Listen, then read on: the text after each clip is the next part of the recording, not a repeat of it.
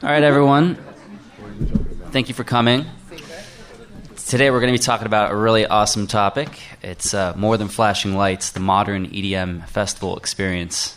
It's definitely a hot topic in the world of music right now. We've got an awesome panel of people. We're going to tell you a lot of really interesting things about what's going on, some of the challenges we're facing, how the industry is moving, and a lot more. So I think we'll kick things off by just going down the line, and everyone can introduce themselves briefly. I'll get started. My name is Ari Evans. I run one of the biggest electronic music blogs out there called Less Than 3. And in the past year, we've started moving more in a tech startup direction. We're doing a lot of interactive live streams for big concerts and festivals, the biggest of which are probably Ultra Music Festival in Miami and the Electric Daisy Carnival later this year in Las Vegas and several others. Hey guys, I'm Mike Feeback. I'm the founder and CEO of Fame House. We're a digital marketing agency. We work with artists like Eminem and Tiesto running their social media and doing their online marketing, online advertising, and websites and online merchandising. We were acquired by SFX in the fall, so we're a wholly owned subsidiary of SFX Entertainment, and we also work with all of their festival brands now, like Tomorrow World, Electric Zoo, and Mysteryland. My name is Andrew Borgout, and I'm the new buck to this area, or to this panel. I produce a 3-day outdoor camping festival at the original grounds of Reagan on the River called Northern Nights Music Festival. We're coming into our second year this year. It's the third weekend in July, and putting our heart, soul, and passion into it, so excited to be here. Hey guys, I'm Alexis Giles. I run business development and legal affairs for Mox TV, which is a 24/7 electronic music channel. So like MTV, we just stole their idea and redid it, and no reality TV programming. Previous to that, I was a co-founder at DJZ. You can see some DJZ boys here. And I did music, content, legal, putting fleas at marketing's ass at YouTube and then Google before then. So I've been in the music tech industry for a long time. Very cynical. Hi, my name is Rose Kirkland. I'm the senior talent buyer for Live Nation in San Francisco. I book Shoreline Amphitheater, Concord Pavilion, Sleep Train in Sacramento, both the local arenas, Oracle and SAP Center for a lot of our business. Also, the Masonic, which is opening in September. I also co-promote all of the electronic music with Insomniac that comes through the Bay Area. So as you can see, we have a pretty wide variety of perspectives that we're bringing on the panel today. I think we'd like to know what the variety of the audience looks like. So just by show of hands, how many people run startups in the room? Okay. How many are artists? App developers? Promoters? Marketing people? Okay. Pretty nice audience. So I think one of the good things to start off with would be to tell everyone a little bit about how we got to where we are today. Mike, do you want to kick us off? Sure. So I got started in the music industry when I was 19. I ran a little record label out of Philadelphia. I moved out here to San Francisco. I went to SF State, did the music industry program there, and while I was in it, I got a job working for DJ Shadow. I ran his web store, built his online presence, built his merchandising business, worked for him for close to 5 years, finished school at night while I was working with him, and then obviously was working with him in the midst of the social media explosion. And other artists started to reach out to me to do their social media and online marketing. And I started Fame House due to that demand, took on Shadow as a client, and then started to work with artists like Pretty Lights and Josh Wink, and then that led to clients like Shady Records and Eminem. And the company grew from me and a laptop here in San Francisco to a 20-person operation based in Philadelphia, where I'm from, which I moved back to Philly to grow the company, to a 20-person operation, and then we sold to SFX. We're now close to 40 people, based mainly in Philly, but we have some people out here in San Francisco as well. So. And I really just fell into the music industry. I mean, I grew up in Marin, went to UC Santa Barbara, and after college traveled around for a while, and then actually started working for a foreign currency broker. Was way too young to be so upset with my job and going to it every single day, and by chance fell into producing music events in San Francisco called Blap Productions, BLAP. And so we started just doing really pop-up events that we kind of wanted to curate ourselves, whether that was at Dolores Park or on a yacht or in a warehouse or what have you. We went out and kind of made it happen, and we kind of looked at it like it was a blank canvas. So whether we went into a room and we were saying, hey, we need to figure out the talent that's necessary, the sound that's necessary, what is the experience that we want to create? And that led to being able to produce the Snow Globe after parties in 2010, or actually I met Alexis Giles for the first time. We had Madian. And then from there, kind of continued to build, did Winter Salt at Fort Mason Pavilion with IART-SF, and then kind of continued to go through, figure out a way to make this work, to make the music industry work. And reggae on the river was one of our passions. I still listen to a lot of reggae music, and that dropped off, and we found the opportunity to produce a 3-day outdoor camping festival at the original grounds of Reggae on the River. Last year was the first year we did it. We produced the whole thing within 3 months. We're coming back this year stronger, and really excited to be here. So I'll date myself now. I first fell in love with music when I went to the Hacienda in Manchester at the age of 16. So no one do the back calculations on how old I am, because I will deny it to the hilt.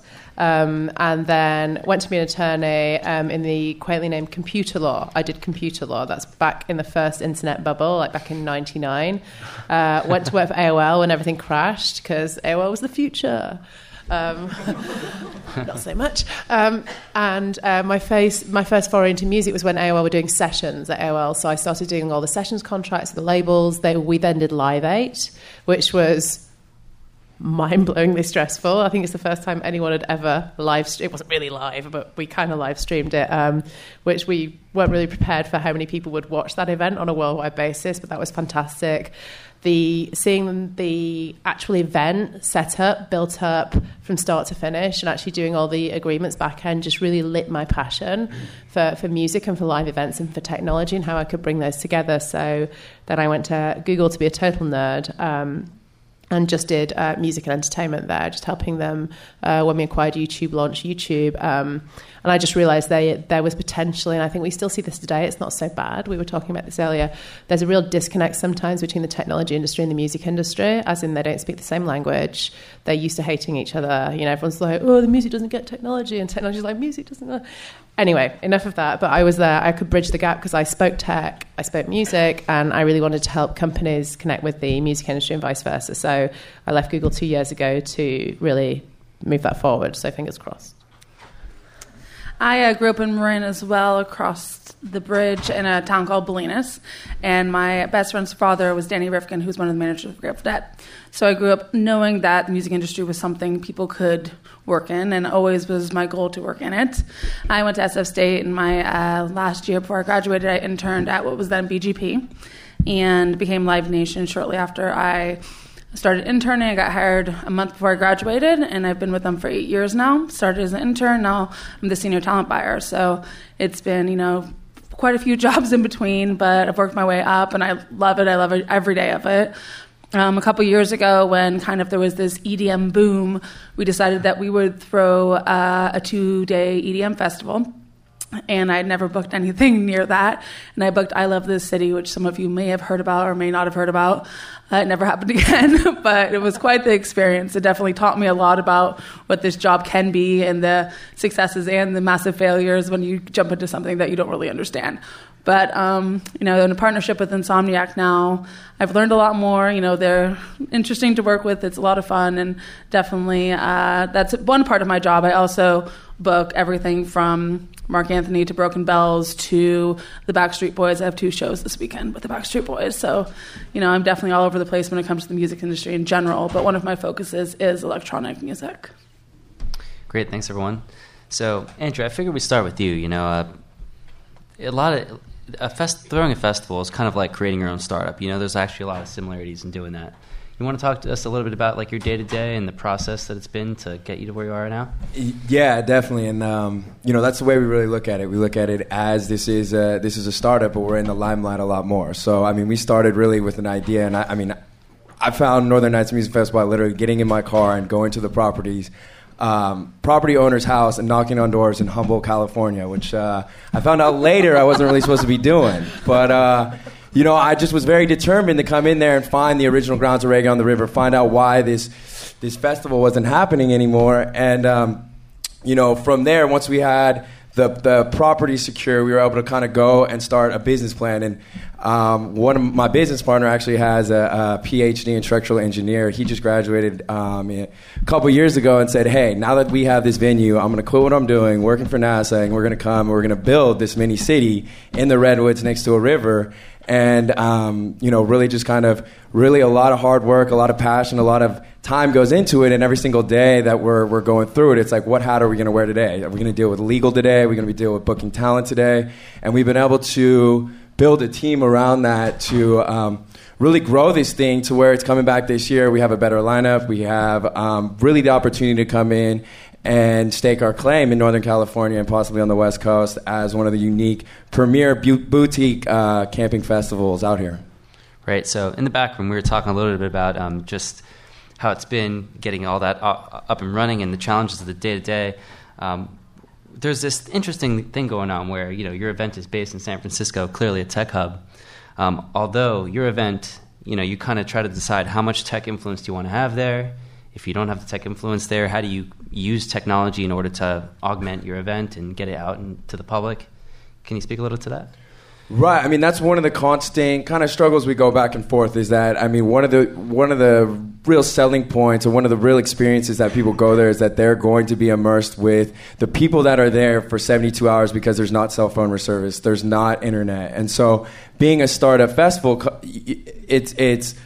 is it important for us to bring in Wi-Fi and to bring in apps so that you don't have to carry around cash and take photos and then have that, it's like you go to Coachella and everyone there is watching the show through their phone. But you come to Northern Nights and you're there and you're going to meet a community of people that you're going to, be in contact with for the next 365 days. So it's one of those things we're still trying to figure out for this year if we're going to bring in Wi-Fi or not.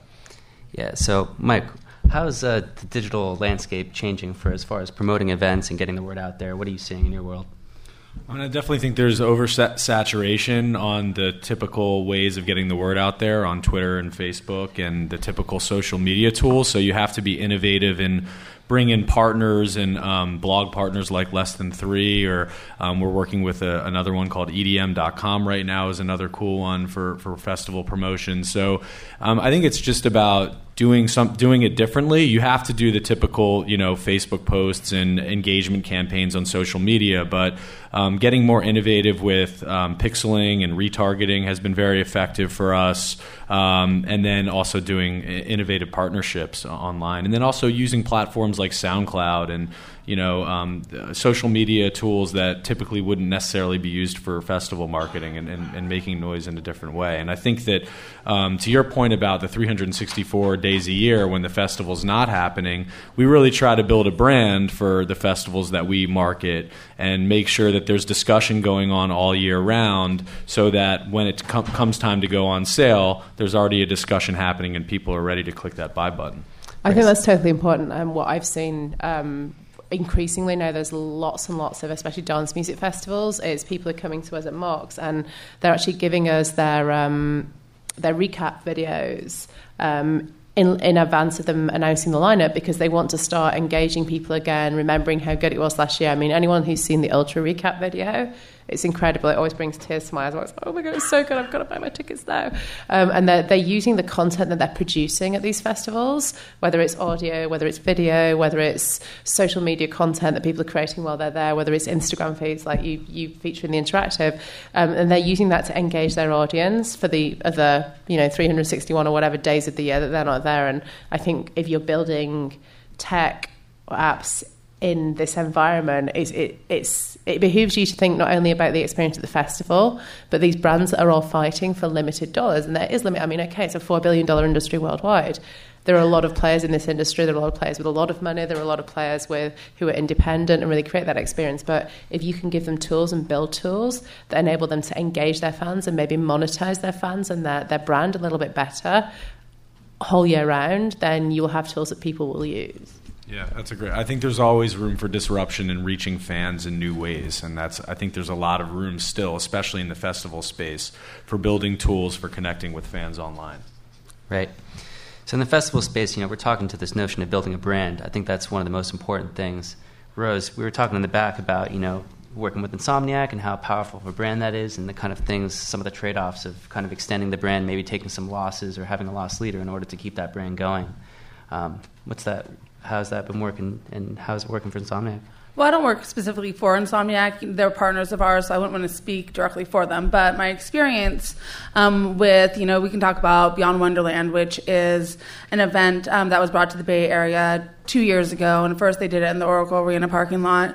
And I went to that show before we were partners, and I thought it was okay. It kind of seemed like nothing that special. And it was the first Insomniac show I'd ever been to. So I was really excited to go. And when I went, I was kind of like, okay, this is all right, but it's not what I expected. And I expected it to be this, really over-the-top event. And last year we brought it to Shoreline Amphitheater into our parking lot, and they really went all out the second year, and the production was incredible. And they had this massive caterpillar on the main stage that moved around and, smoked out of this pipe. And, I've done hundreds of shows at that amphitheater, and if somebody had put me in that parking lot and told me it was our amphitheater parking lot, I would have been like, this isn't our amphitheater parking lot. What are you talking about? Because the experience was so you were just so immersed by it. And looking, at that experience, and when you have such a massive production, it costs a lot. It's not a cheap thing to do. So you really are investing in these fans, and you're investing in the experience. And so that's something that you want to, be able to do year after year, is bring these same kids back. And that's kind of how sometimes you have to take your losses. Is on the first year, you're going to lose a little bit of money by having this really grand experience, and you still want to do something great the next year, but it's really showing the kids what you're capable of. And the kids, I shouldn't call them the kids, but the people who come to these shows, they're looking for an experience, and that is a big part of Insomniac. Is Pasquale, who is the CEO of Insomniac, he's about creating experiences. And so it goes beyond the music. So another thing that we talked a lot about is, with these over-the-top festivals, is it always about the music, or sometimes is it also really about the experience? And doesn't matter who's on the show, or is it just what the experience is going to be like when you get there? Right, so EDC, they're a great example. They actually haven't even put out the lineup yet, and the event is in 30 days, and it's completely sold out. It sold out a month ago. Right. So, yeah, is there going to be disappointment when the people, when the lineup is announced, or is everybody just going to be excited that they're still going? That's always, like, as a promoter, where you have to kind of balance that of, you want to book something that everybody wants to see, but what is that? In advance, you kind of have to figure it out, and you have to balance between, what we all call kind of like EDM music, and then also doing more of like, underground guys, or we were talking in the room before this, I like to call it dance music, because EDM kind of has, to a certain degree, become such an ugly word. You say EDM, and some people, will kind of like be like, I don't want to be involved in that. But if it's dance music, to me, that just is a little bit more palatable. Right. So how do we communicate the experience, and how do we kind of keep it in the mind share, year-round, 365 days? Anyone have any thoughts on this? Sell lots of merchandise. That's the thing we haven't talked about as well as merch. Merch is a huge... It's a really big aspect of these events that I think people are still trying to figure out how to monetize fully. Like, I think the merch market is a huge untapped market for festivals, for artists. And it's such a big upfront cost right now for people to actually decide the design, figure out whether it's going to work for everyone, and then actually get the T-shirts printed, and then hope to God at EDM festivals, the 3,000 kids on Molly are actually going to go by the merch table, be able to get their purse out and buy a T-shirt. You're like, please God. But that's something I think is right for disruption right now in that space. But I think it's also community, right? So I think all of these major festivals, the ones that are really successful, it's about community. People who go to Coachella every year. Mm-hmm. And it's with the same people they go. They have their houses or their campsites or whatever, and they name their groups of friends, and that's how it is 365 days a year, is that you spend all of that year preparing to go. Or if it is Burning Man, it's the same thing. My friends who go to Burning Man, it's an entire year of planning and getting that all together. I believe any really successful massive festival, it has to be about community. It has to be about the experience. It has to be about people wanting to go over and over again. And you can't sell an experience that doesn't actually exist. You have to actually have the festival be that much fun. You have to lay the groundwork for it to be what it's been the year before and the year before. And content, sorry. Yeah. Content.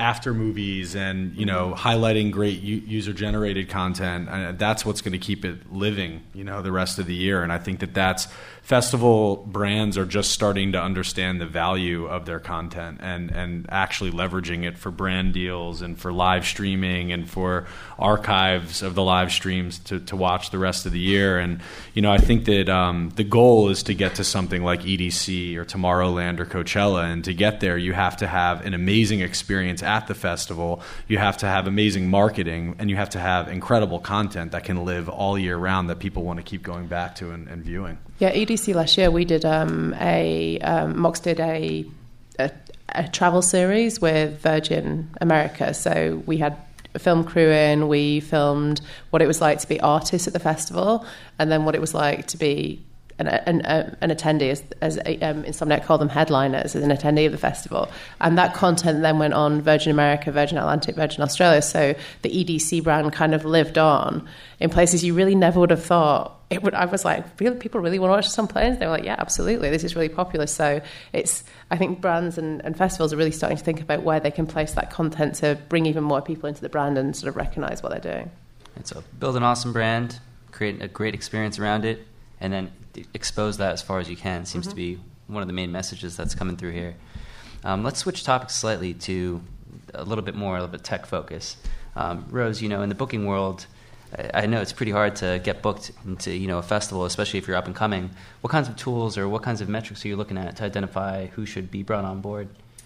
Well, I mean, I don't book a ton of festivals, but I mean, I think it kind of is the same across the board, depending on what you're booking. One, I do believe that you have to have a certain knack for the industry. We always say that you can't really learn to be a booker. Some people think they can. But you have to have an understanding of the marketplace. So for me, I book specifically in San Francisco. I grew up here. That's helpful. So I understand what the marketplace is. I understand who the people are in the greater Bay Area, what they want to see to a certain degree. That's just a baseline. Then, for me, it is, sometimes it's as simple as you look on Facebook, how many followers do they have? You look at SoundCloud, you look at all of those things. You talk to people. I'm not above calling, depending on what the artist is. And again, I said, it's not, for me, it's not just EDM, it's everything. You reach out to radio stations, you ask other people. Like, you have to be a good booker, you have to be humble enough sometimes to know what it is you don't know and reach out to resources of people who do. Right, and for us, I mean, that's we're constantly struggling with trying to live within our budget for booking talent. I mean, this year we're fortunate enough to get Beats Antique, and that was based on relationships that we've had with agents that they know that if we're going to put Beats Antique on a bill to anchor this in Northern California, that the production's going to be right, that the sound's going to be right, that the quality of the experience is going to be organized. So those are relationships that we've built year after year after year that we continue to leverage now as we get more video and we get more photos and we have more people there talking about the event, and artists have come last year. And when we are booking, if it's a new band that we haven't worked with or a new act that we haven't worked with, we can look at their Facebook, we can look at their social media, SoundCloud, but we also look at their Polestar and see what they've done in the region, and then we mix that with a lot of local up and coming DJ producers and bands that can also go to their audience and their friends and vouch for this festival and say, hey, I'm going to be there and I'm going to be excited about going. Because the biggest problem we had last year is that all we had was this blank, empty festival site, campground, that we were kind of going off the nostalgia of Reggae on the River in the past. And so this year we have a few more photos. That was one thing that I guess I wish we would have done better, was do have more photos so more people can see what it's going to be like to actually be on the river and then imagine themselves there. And that also goes over to booking as well. And really it's just building the relationship with the artists and the agents and the managers to say, hey, this is going to be a good play for you. It's not going to be in front of 20 people in the redwoods and the power is going to break down and your sound shitty. So I know this might be a delicate subject, but we have limited metrics to look at, and we've got guys like Mike who are being paid to go and build those metrics up as much as possible. And there is a little bit of gaming the system that I'm sure is going on. Not with us. I swear to God, it's all legit. Andrew, is there any way that you found to break through and kind of tell if something's like real or not, so to speak? I mean, a little bit on Facebook. If you see like Facebook, if it's bought, if they're from San Francisco and you go on there and majority of their likes are in Mexico or India or whatever, you can kind of see it. But for the most part, I mean, you can kind of tell more if they're sincere. You can also look at their friends and whatnot to kind of see it. But that's about it. Right. What's the most important statistic for you there? What really carries weight? Is it a bit of everything with a bit of balance? Or are you like, unless you have 100,000 Facebook fans, we're not talking to you? It's if we like the music and we can talk about it and we can sell it to our friends and our family and our people. If we're into it, we're going to be able to. I mean, because this is like really, I mean, it's a business of passion and what we enjoy doing. So if this festival is, I mean, we have our core team that comes in and we all kind of have our favorites for this year, and then we all kind of, once we figure out avails, we see what, do we like it? Do we like it? Are our friends going to like it? Are people going to come out and have a good time and enjoy it? And it's kind of, they also are representing the brand of the music festival as well to ensure that the music is in line with the brand. So speaking to these, campaigns to get exposure for artists, Mike is actually part of one of the coolest activations for an artist ever, with Pretty Lights with the BitTorrent bundle. Maybe you can tell people what that was like. Sure. It was actually one of the things that got us noticed, that eventually got us in the door with SFX. We did a partnership between Pretty Lights and BitTorrent. This was 2.5 years ago. So Pretty Lights' business model is giving all of his music away for free. And this was early on, before a lot of people were doing that. And BitTorrent is obviously a community of music lovers that love free music. And we partnered Pretty Lights with BitTorrent and basically promoted Pretty Lights in the install path of BitTorrent. So anyone who downloaded the BitTorrent software, updated their software, saw a promotion for Pretty Lights music. We drove 6 million downloads in a couple weeks, increased his audience size significantly, I think by 20% on Facebook within a few weeks, almost doubled his email list. So, speaking to the currency of social media and email lists and audience and how that plays into what they're able to get to play a festival, that's how we can value our services. We say that, if you bring us on, we're going to brand you and market you online, and it's going to increase merch sales. And a lot of times we're actually handling the online merch. We do all of Eminem's online merch and Pretty Lights'. So that's a direct revenue stream that we can point to.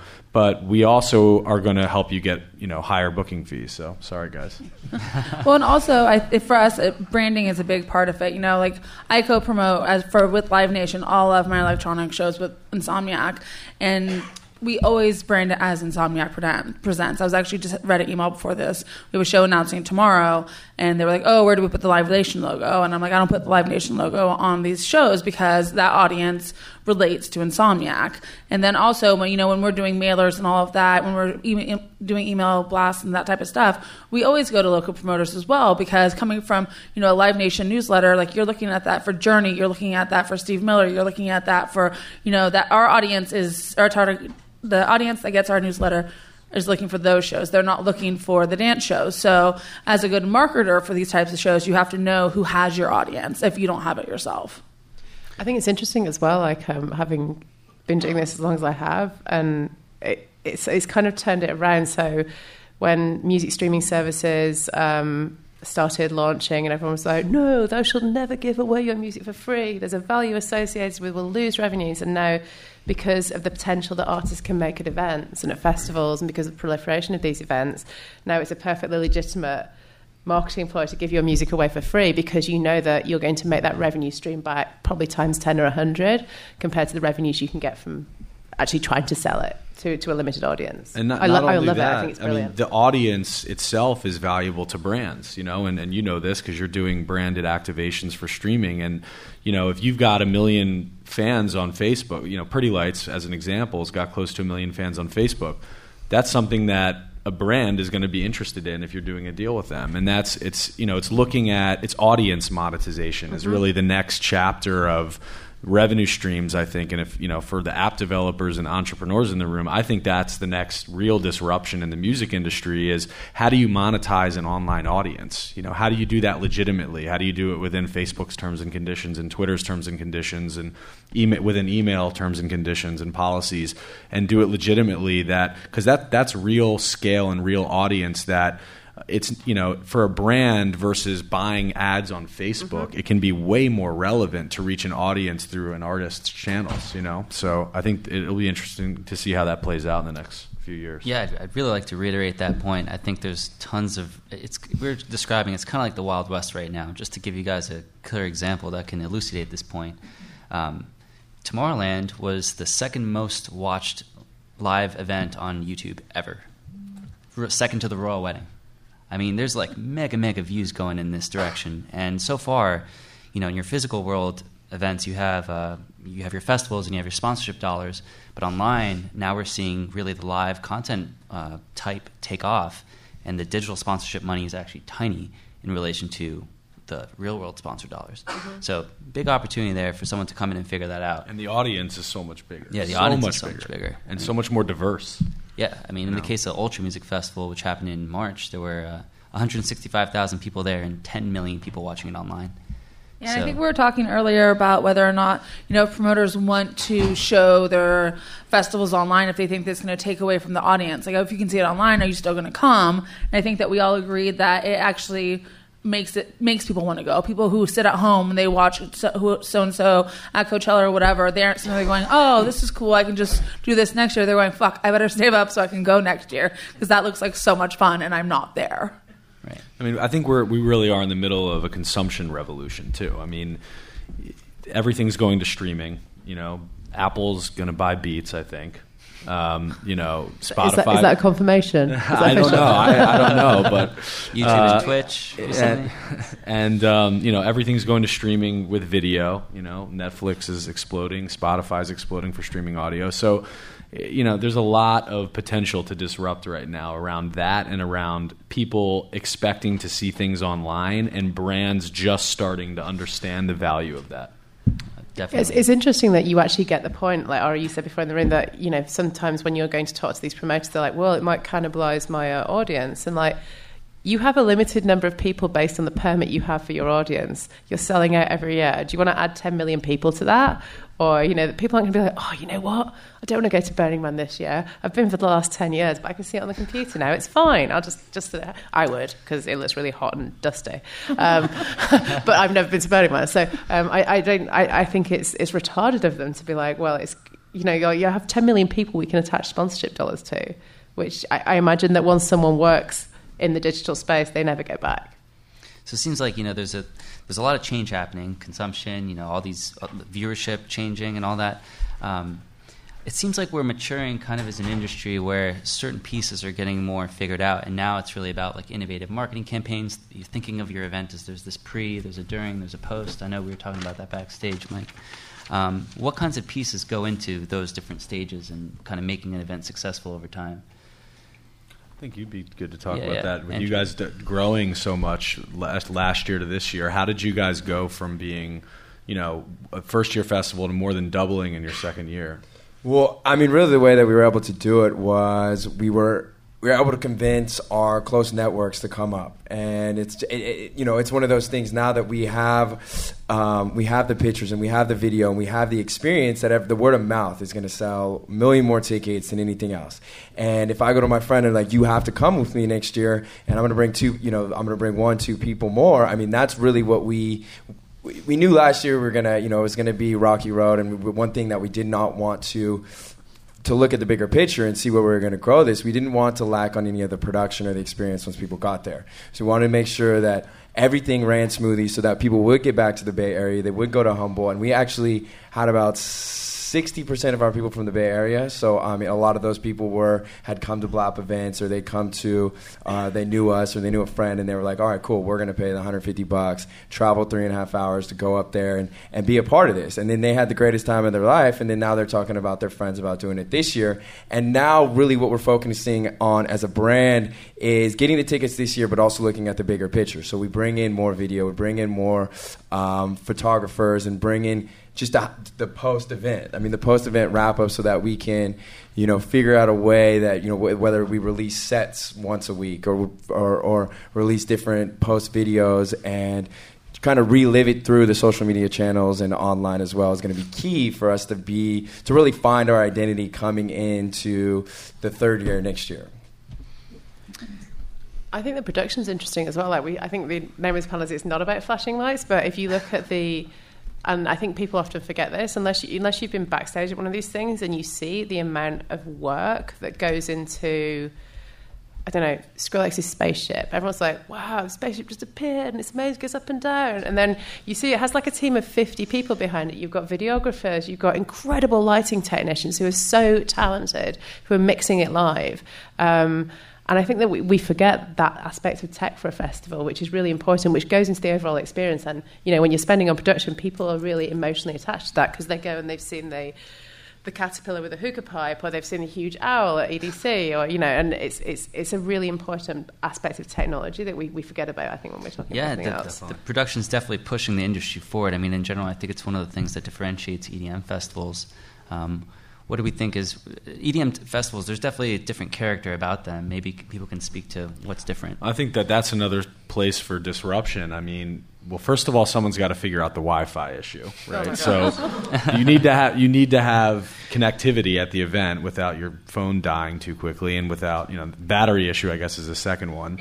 And then, you know, there's so much. Once that gets figured out, there's so much you can do at the festival with your device. I mean, and that's just getting tapped into because of the fact that everyone's scared to do it because of the Wi-Fi issue. So if you can solve the Wi-Fi issue, that's going to open up the door for so many innovative things with apps at festivals. Yeah, it's the most mind-blowing thing in the world that they can't figure out Wi-Fi at festivals. Yeah. Does anyone know why? Like, isn't it like a case of bringing a cell tower in or something like that? I was just like, can't you just figure out? That's a good sponsorship. Like, if you got the best Wi-Fi experience in the world and you were like, 7-Up made it happen, I love 7-Up, you'd be like, that's a brand affiliation for life. And I think that's how it's going to get figured out. I'm pretty sure. I mean, for entrepreneurs in the room, watch for the timing of this. It's probably going to shift pretty soon. It's an egg that people have been trying to crack for a long time, the Wi-Fi connectivity stuff. It's going to get solved in the next year, definitely. So start thinking up those app ideas for sure. It's funny. Like we talked a bit in the thing about the payment. The First Cashless Festival, the RFID thing. Was it Mysteryland last weekend or tomorrow? This weekend. Mysteryland. And then I haven't heard it. I heard that everyone was able to buy things. Because I was interested. I was like, ooh, that could go really, really horribly wrong. I hope it doesn't. Yeah, I've had it go horribly wrong. Yeah, I did. I hope it didn't. Like, because I've been at festivals. Like, I think I was at Hard Summer, which is a fantastic event. All the ATMs went down because they lost signal, and so you've got people. They're not taking cards at bars; they're just taking cash. No one can buy drinks. So I was like, I'm going to say, I can't be doing with this. Same. I went to Oyster Fest, which is a great little festival, local festival last weekend. 4 ATMs, and everyone took cash. And I was like, this is. I'm in San Francisco. I'm in Silicon Valley. And I feel like, you know, someone's asked me for gold bars that I've got to go and dig out of the ground. You know, it's that hard to get. It was retarded. And I was like, why isn't someone testing something here that could just be really amazing? So I'm looking forward to new and interesting ways of payment systems, and then also new and interesting ways to sort of exchange content that you're creating at these festivals. I mean, I'm totally sick of going to festivals and just staring at the back of people's phones. That drives me mental. So if you stood in front of me at a festival and you phone us up, I will probably push it out of my way. Sorry about that. There's definitely going to be a lot of false starts, I'm sure, as this all gets figured out. But in general, and you're also actually countering another issue, which is that not all promoters believe that the answer is to have fans with, you know, on their phones the whole time. And so how do you kind of strike a balance between that? Have we seen anything that has worked well at events? I mean, we don't have a lot of connectivity, but how do we foresee that playing out and that conversation playing out with promoters? How are we going to find the right balance there? Sorry, I missed you. Cameras, water promotion. situation. I was just saying that, you know, there's this kind of demand, or at least we think there's a demand to kind of push and make these apps so that people can be more connected and do more things at these events. But we also have the promoters, which don't really want this experience where everyone's kind of looking at their phone the whole time while they're there. How do we deal with that? I mean, I think it's tricky because of the whole Wi-Fi situation anyways. So I think that's one of the reasons that people don't, you know, everybody makes an app for their festival that's fairly basic, that just kind of gets you around the festival. But I think to invest to the next level of it, all of this other stuff would have to be figured out. You know, because it would be a big investment on the promoter's part to invest in something that's not actually going to work at their festival. And it's interesting because you do get, like in most festivals, you have a proprietary app. And then the price app is usually, you know, that it's just thrown together. There's a map on it. There's, you know, where to find the bathrooms, the emergency exits. And they don't work well sometimes because, you know, of signal. But then it's also fighting for space with every other app that you have that you actually use socially with your friends. So it's fighting with your Facebook, with your Instagram, with your Vine, with everything else. And it makes no sense why they're not integrated into that festival app. I think it's starting to happen a little bit more, at least. The Mysteryland app, which we're working on, has Instagram integrated. So it's a step in the right direction. No, that's awesome. So there's something that's different about these EDM festivals that's catching so much attention, right? We saw at Coachella this year, Calvin Harris had the second largest crowd ever in Coachella history. What is it that's changing now, and how are the mainstream festivals or the traditional ones adjusting to this new EDM craze? Well, I think that Calvin Harris is a pop artist, and I think that that's part of the difference is, I was at Coachella the first weekend this year, and it was pretty mind-blowing to see how big his audience was. I was shocked, to be totally honest, and not that I don't understand the value of Calvin Harris, but I think that it's just a very palatable kind of music. I think that everybody can go and see Calvin Harris and have a dance party, including Paul McCartney. No joke. When you see Paul McCartney dancing to Calvin Harris, you're like, oh, everybody likes it. So I think that I think it's an easy buy, and I think it's a good investment. Nobody's not nobody, but very few people are going to go and see something like Calvin Harris and not have a good time, because inevitably he's going to play songs because all the music that he plays isn't his own. And I think that's what makes it so you can have acts like that at a massive festival that might play to, during Calvin Harris, Motorhead was playing. Some people went and saw Motorhead. Most people watch Calvin Harris. How long do you think it'll last that the DJ will be at this level? The headliner? Yeah. I think it'll be interesting to see. I think that a while longer. I think that we're kind of at the beginning of this. I don't think that we're near the end of this being a big deal. Coachella has definitely taken that turn. Coachella, arguably the biggest festival in the world. There's not a festival that an artist more wants to be on than Coachella. We hear as a promoter, my band has to play Coachella. That's pretty much every band that's ever existed, either a DJ or band, has to play Coachella. It is that ultimate goal. And you look at, Swedish House Mafia was really where they made that turn. When Swedish House Mafia played Coachella, it was the biggest laser show that ever happened on the entire planet, and that was part of it. It's not just about the music, it's about the production, it's about the experience. And I think when Coachella took that turn, there was no going back. I think also there's been a lot more crossover from dance music artists into the mainstream, with they're very collaborative. That's why dance music has lasted as long as it has. They're an extremely collaborative community. They're very close.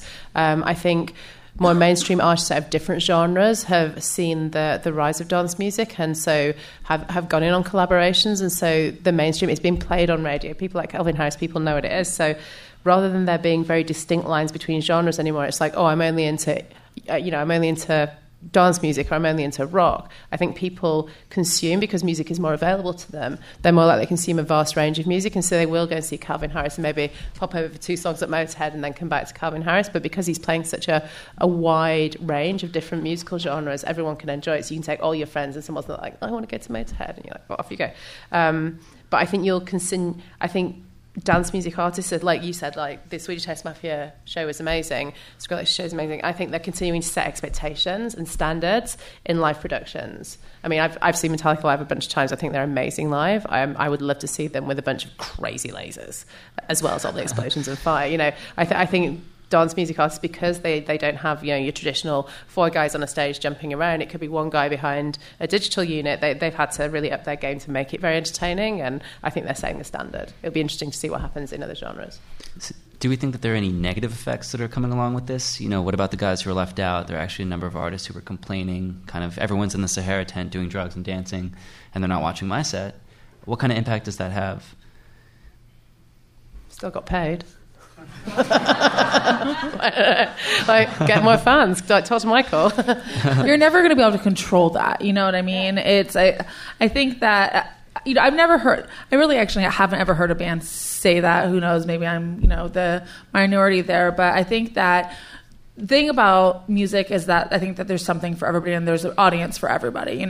Anybody who's booked on these major festivals, somebody wants to see them. They're not there without reason. Mm-hmm. So it just, you can't control who your audience is. Whoever buys the tickets or whoever buys the tickets. When you're dealing with a festival, that's always going to be the case. You don't have the target audience that you're like, oh, let's make sure we have this many fans for this artist. Let's make sure we have this many fans for this artist, because that's never going to happen. And that is, I think, where social media and all of that does take a play in it, is that the more you hear about an artist, the more likely there's buzz about it, the more likely that you want to go see it. And a lot of that is based off of something like you probably do, where you're pushing that artist and making sure over and over again you're beating the kids over the head that they exist. And then they're like, oh, I heard that name. And whether they've ever heard the music, they have to go see it because they've heard people talk about it.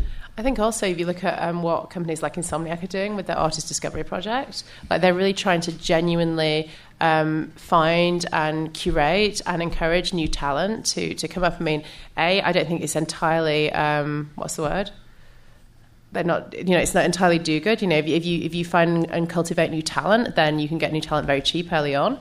But I think it is a genuine desire to actually find that new talent and cultivate it. It's the same with you guys. I think when you're booking for a local show, you like to book local artists as well, people that people can relate to, and people are like, oh my god, yeah, DJ Shadow's lived here forever. We're totally going to go and see him in San Francisco. Yeah, exactly. And a lot of the DJs that were coming out and just kind of going and plugging and playing, they're now creating. They're touring with live bands. They're bringing in a singer that's going to go along with them. That's going to add to that experiential moment that you're like. I remember when I saw, for example, Pretty Lights played on New Year's for like 4 hours in Denver with a live band. And so, and Grammatics going on tour with, Elliot, or tour in Europe, I believe, with Elliot Lip, a trombone player. And, they're bringing the live elements to their music, which is going to add to that experiential moment when you go and see them live. And you remember you saw them at the Warfield and they stopped and they took a minute to appreciate San Francisco and they took a minute to appreciate you. It wasn't just a constant 4-hour track list that went on and on and on. So hopefully that's given you guys a good insight into what kind of issues are happening, how we're thinking about things, how the landscape's changing. We have 15 minutes, so I wanted to open up the floor to some questions. So I was wondering too, it's with this electronic dance music thing going on, with electronic dance music going on, you kind of think about trends, music trends. You had disco in the 70s, hair metal in the 80s, and, they won't last. So I was wondering for, all the festival promoters, if they have, some kind of contingency plan just in case, this so-called EDM bubble bursts.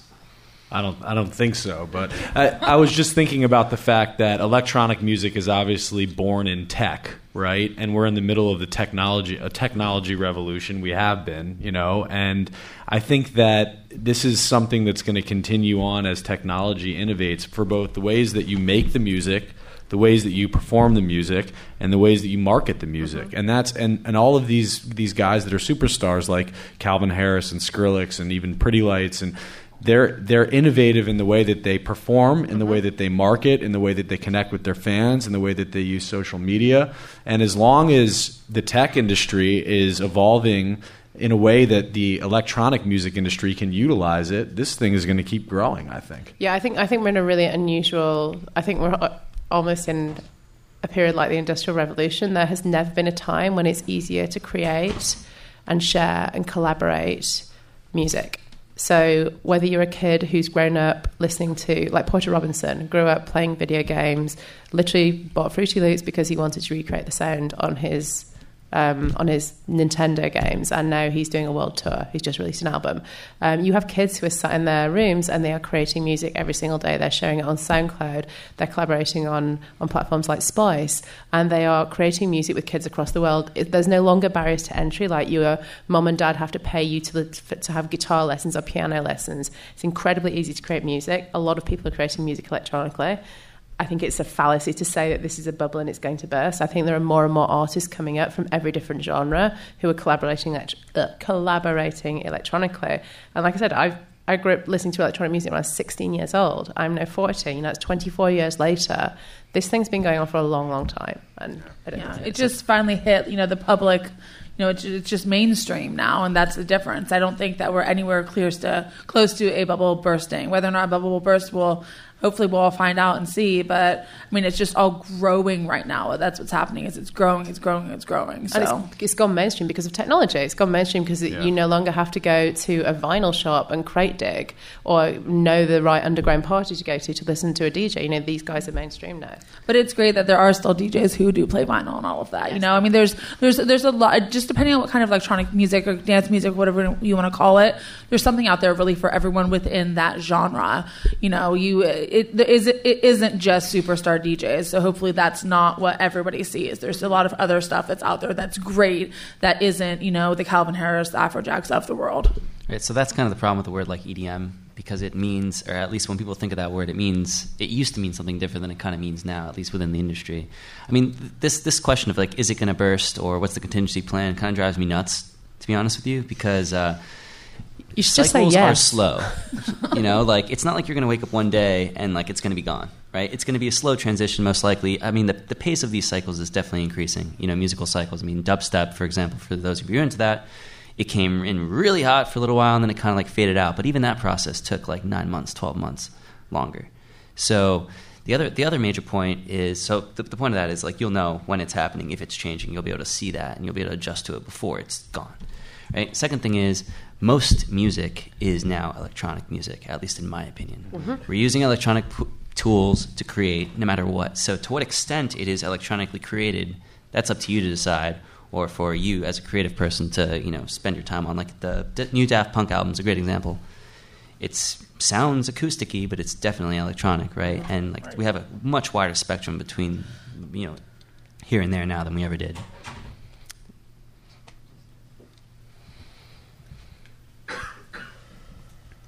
Yeah, I run an online calendar and event marketing company called the A-List. And one of the things that I've been noticing as a trend, since we promote most of all the festivals and major events on the West Coast, is that people are our fan base. We got about 150,000 members, and there's this a rise of festivals that are shooting for the Coachella, the lightning in a bottle. And then there's a large fan base of people who are really looking for more intimacy. But the promoters tend to want to keep increasing the size of their festival. And the DJs keep wanting to increase the size of how much they're getting paid. And so there's this really difficult area where you're actually making money. And I know most of the festival producers I work with don't make money, and there's always this fine line of struggle, and any little variance can really cost hundreds of thousands of dollars on the bottom line. Mm-hmm. And so I'm noticing like the Enchanted Forest model, which really is kind of this growing niche of people who just want 1,000 people in the forest, intimate, everybody knows each other, one stage. You don't need to have the huge acts because what they want is community. And so I'm wondering where, as Andrew, you especially, where do you guys find is your fine niche, and where do you feel like, if you hit this number it works, but this number isn't? And, how are you going to adjust for that in the future? Yeah, definitely. And and that's the trend in Northern California as well that we see. There's every single weekend there's a camping festival, and one of the unique things that we have with Northern Nights is the property itself will kind of it'll set those numbers, right? When we this year we're gonna try to double, and we're gonna try to do it the right way and have the team grow with it as well. But the property itself and the river and the environment will kind of, from past experiences that we've learned about through Reggae Rising, Reggae on the River, and just kind of doing our homework as we got into the festival industry, there is that fine line of when people kind of get greedy and they want to go bigger, and they're like, hey, let's spend more money on talent, or let's spend more money on production, and they forget about the community, as you said, that they've kind of built. And so coming into our second year, the biggest thing is that we're going to do the best of our ability to kind of to set the infrastructure and set the acts and invite the right people that will come there and kind of make that identity. So for us, it's really on a year-to-year basis, and we really pride ourselves on making sure that we stay within our budget, and that if an act comes back and says they want $50,000, we're like, well, we just can't do that this year. We're about the experience, so we're trying to bring people up there and get them to know about the site by some of the acts and some of the media that we do. But I believe really it's going to be the property itself that's going to say, hey, you know what, 3,000 people is the cap, and we're going to see that, and we're going to stop ticket sales and kind of make sure that it doesn't get out of control as it's happened in the past. And maybe you do a 2-weekender like Coachella. Well, I think it really depends on what your end goal is. It's like if you want to start a startup, you should probably have an exit strategy. If you want to start a lifestyle business, your exit strategy could be just run your lifestyle business for the rest of your life. If you're trying to build a festival that you want to sell to SFX, you've got to go bigger every year. That's what they're looking at, year-over-year growth. If you want an intimate community event, there's plenty of opportunity, infinite opportunity in the U.S. and worldwide for those kinds of events that thrive. You're talking about 1,000 people. But I think there's also the ability to have growing revenues with an intimate event, because you can grow the demand every year. You can increase the ticket price a little bit based on the demand, and you can start to monetize via merchandise and online activations and streaming and whatever else. And sponsorships, because once you get a really hardcore of people going back year after year who are engaged with the brand the whole year round, then the sponsorship dollars start coming as well. So I think with tech, the opportunity with tech, you can have the small space, and it's not just the be all and end all those 3 days. You've got an audience that's engaged throughout the year with you, and so then you start to monetize that through brand marketing and really get the sponsorship dollars in. I think also operationally, if you can figure out the perfect formula to craft this intimate experience and you can duplicate that without losing any kind of integrity, that's another way to kind of expand your business. Next question. Well, I don't want to cut you guys off, but I do have a question. My name is Lori Kirby. I run a conference for music festivals, which Michael knows about. And we have a lot of Live Nation people there as well. So 2 questions. One, we started to talk about the trends. So obviously, the LED lights were the first thing. Now we're talking about incorporating live music. What else do you see on the horizon?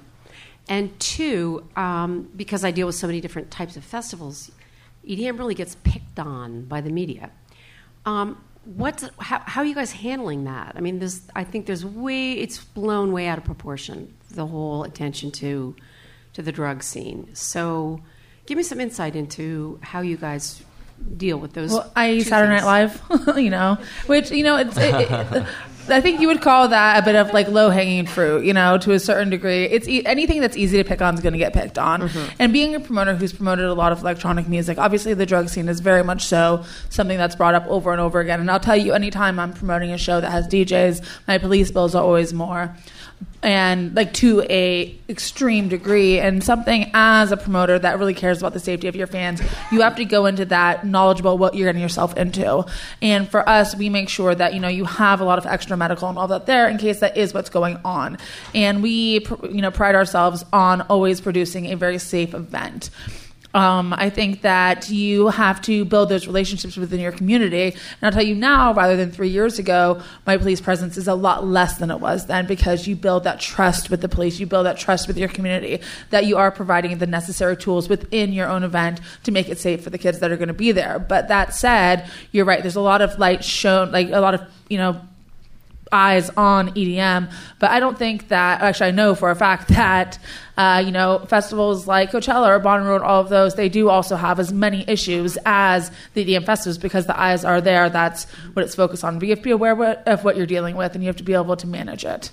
Yeah, I think you can't, no matter how many security gates you put in, no matter how much you search people, no matter how much you educate people, if people are going to take drugs, they're going to take drugs. You cannot stop them. And they will neck it outside, and they'll neck all of their drugs outside, and then that really causes the problem inside. So what you can do is manage it through having great security there, great medical staff, great police, people watching out. When I was at Electric Zoo, was it Electric Zoo that got closed down last year? Yeah. Those guys could not do enough. It was searingly hot. They had people walking around in the crowd, handing out bottles of water to people. They had people hosing down the kids at the front who hadn't moved, and making sure water got back to them. They couldn't have done enough, but you can't tar an industry with a number of really unfortunate, really sad incidents. I don't think it's fair, because I think we have to go above and beyond, and we have to hold ourselves out as being a standard for the industry, because we're the ones that get all the stick when something happens. And so we have gone above and beyond. I think what's up next in festivals, I want to see more drones. I want to see a shitload of drones doing crazy stuff. I want my beer delivered by drone. I want cameras on drones. I want artists on drones. Lots of drones. And I think there's going to be a lot more, what you said before, I want a lot more audience interactivity, whether that's, I think Coldplay had some crazy bands where when they played, all the bands changed in the audience. I think that's going to be a huge tech push over the next couple of years. Maybe live animals, I don't know. I think organic activations with sponsors is going to be a hot topic in the next 12 months. We've been talking a lot about live shows, but Mike also touched on live stream, and with Twitch, there's obviously a lot of buzz on streaming. Do you guys think artists are going to move more into streaming experiences, whether it's at concerts or in the privacy of their studio? And do you think there's going to be more opportunities to monetize, to get that scale, and whether it's subscriptions or virtual goods via live video interaction between artists and fans? Can you guys just chat about that?